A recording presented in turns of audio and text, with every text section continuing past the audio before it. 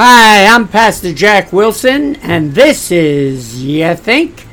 Today I got an interesting subject to talk about, and excuse me, and it's one that people think about and then try to put it out of their mind. It's the subject of hell. You know, as Baptists, we're taught that if you die without Christ, you're going to hell.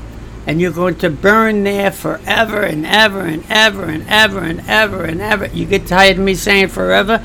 Well, think about how tired you would get if you were in hell for that long. What a horrible thought. If you would think of the most excruciating thing, like suppose they got Adolf Hitler. Now, Adolf Hitler was one of the worst people I know of or heard of. And they hung him up by their wrists. And they started peeling the skin off them. How long would it take before you got so sick of what you were doing that you just kill them and get it over with? Yeah, not long at all. Not long. Any decent human being that was going through that kind of thing, and you probably, I never did this, I never heard of it, but if people have taken a poll on people who torture other people, there must be a limit to how long that they could possibly torture, depending on the motivation. Now, with that said, we say that if you do not believe in Jesus Christ as your Lord and Savior, here's a good one. And you might say I'm only saying this because of my family, but my father was such a great man. He didn't smoke, he didn't drink, he didn't curse. I mean, he had the kids' baseball team. He always looked to do things for other people. He was just a good man. Except one thing. He didn't know Jesus Christ as Lord and Savior and wouldn't hear about it. And I understand because of that, he's going to be separated from God forever. I wish he wasn't. And who knows what he heard or declared on his deathbed. But that's the way it could possibly have been. But to say that this man will be tortured for all eternity, and eternity doesn't stop, folks, for all eternity, because he didn't believe, is far beyond what I can understand. Now, many people just pick a belief, mostly according to what they've been taught. I understand that. And they just pass it on. Today, I'd like to discuss this subject, and although not in depth, it's not an in-depth study because it would take months to do this. It would be enough for you to investigate on your own to come up with answers. Now, I'm not telling you this is the absolute truth. All I'm telling you is this is what I get out of Scripture. All right? I'm not trying to teach you a different thing than what you first believed or what you secondly believed or whatever. I'm just telling you what I got. Hell. What is hell? In the Old Testament, the Hebrew word is Sheol, which means the world of the dead, the grave, the pit. Now, what can I say that describes that any differently? The people are dead. They're in a grave. They're in the grave. If you don't know what grave means, it means a pit. It's in a pit. In Psalm 16:10 it says, "For thou wilt not leave my soul in hell, neither wilt thou suffer thine Holy One to see corruption." Now this was a prophecy regarding Christ. And all it said was Christ would not rot in the grave. He would not rot in the grave. And as a matter of fact, he didn't rot in the grave. Psalms 9:17 says, "The wicked shall be turned into hell, and all the nations that forget God." Well, that's interesting. Here it says those wicked and those who forget God will be turned into hell. Now, what is hell? The pit, the death, the grave. Psalms 55:15, "Let death seize upon them, and let them go down quick into hell. For wickedness is in their dwellings and among them." Here again, we see the wicked going to hell, the pit, the grave. explain this one, though. Proverbs 23:14. Thou shalt beat him with the rod, and shalt deliver his soul from hell. Wow. Can you beat your children out of hell? Well, I don't usually teach Greek or Hebrew, and I'm not a Greek or Hebrew professor. But in this case, I know what the word is, and the word here has a different meaning in Hebrew, and it's the word minai. Minai? Minai gives more to where hell is, or proximity. It could be like saying your actions put you in hell, or you speak like one in hell. It does not mean if you beat your child, you will keep them from the grave. Matter of fact, Job wanted God to send him to hell. Really? Job? Yes, Job. Why did Job want to go to hell? Well, let's see. He was covered with boils. He was in constant pain. He was scraping his sores with broken pottery. It was miserable. He lost his children. He lost his animals. So many things happened to him, and Job just asked God to send him to hell. Job 14:13. Oh, that thou wouldst hide me in the grave, that thou would keep me in secret until thy wrath be past, that thou would appoint me a set time and remember me. In other words, I'm going to go down to the grave. I'm going to be dead. And when all this is over, you're going to bring me back. When you're no longer upset with me, you're going to bring me back. Whatever it is, you're going to bring it back. Here it says grave, which is translated from the Hebrew Sheol. Sheol, and I'm sure you heard of that. That word is Hebrew for hell. Death, grave, pit. So by now we should understand the meaning of the word hell. In Revelation 20:14, it says, and death and hell were cast into the lake of fire. This is the second death. Well, wait a minute now. Death and hell. If you're dead and you're in hell, the grave, the pit, it will be cast into the lake of fire. This explains that there is no more death and there is no more hell. Hell is burnt up in the lake of fire. What is hell? Hell is death. Death is burned up. Now there is just the lake of fire. Here's where it gets a little tricky, folks.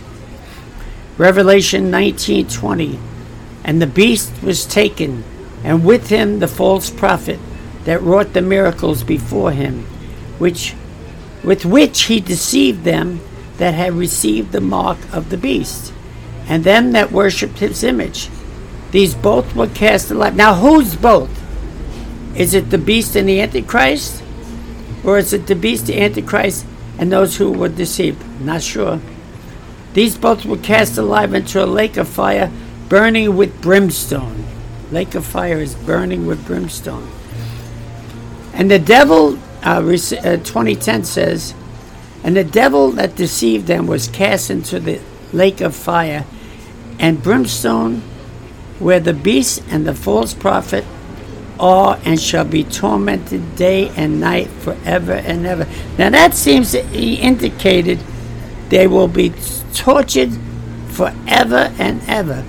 And death and hell were cast into the lake of fire. This is the second death. So death and hell is destroyed, but the beast and the false prophet, they will be destroyed forever and forever. Revelation 20:15. And whosoever was not found written in the book of life was cast into the lake of fire. Now we see what happens on the earth to those who take the mark of the beast. However, what is the punishment for unbelievers? I believe it's just death. What does fire do? It burns up. It turns things to ash. There's nothing but ash. There's no more suffering or pain or anything like that. Do they have suffering when they're turned into the... Maybe. I don't know. I don't want to put my seal of approval on anything, but I sincerely do not believe that anyone goes to a place of torment forever and ever and ever. And if it's the devil and his antichrist, that's beyond me. I'm just talking about other human beings. However, what is the punishment for unbelievers? And I believe it's just death. Ecclesiastes 9:5. For the living know that they shall die, but the dead know not anything, neither have they any more a reward, for the memory of them is forgotten. It's over. They're dead. It's over. And you find a lot of people who don't believe in Jesus Christ as Lord and Savior.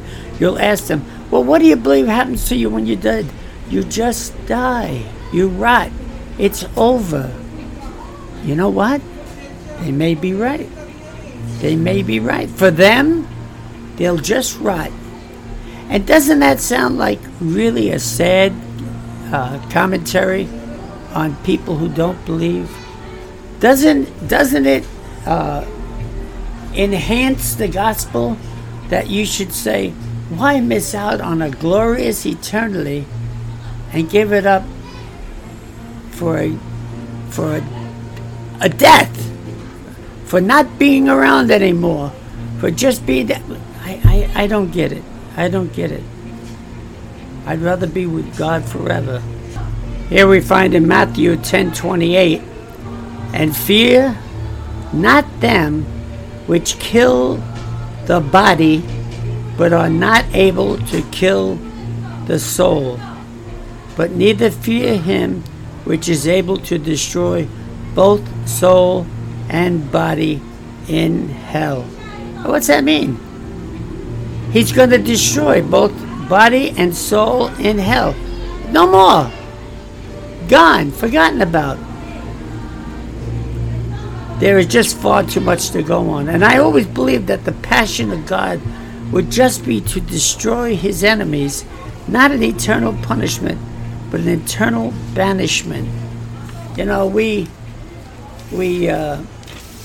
studied this and we look it over, and you know, I really ask you, if you disagree with me, and there's going to be a lot that will disagree with me, send me not your thoughts, send me your verses and tell me why these verses disagree with me, because I'll tell you the truth.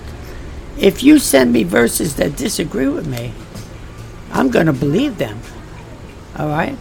I'm going to acknowledge them, because the Bible is what I go on. And this is what, so far, this is what I'm going for. You know, there's, I don't know how many times hell is mentioned in the Bible. And most of those times it means death pit, all that stuff. But there's a few occasions where it means proximity. In other words, you're getting close to death or something like that. Never does it mean a place of eternal torment.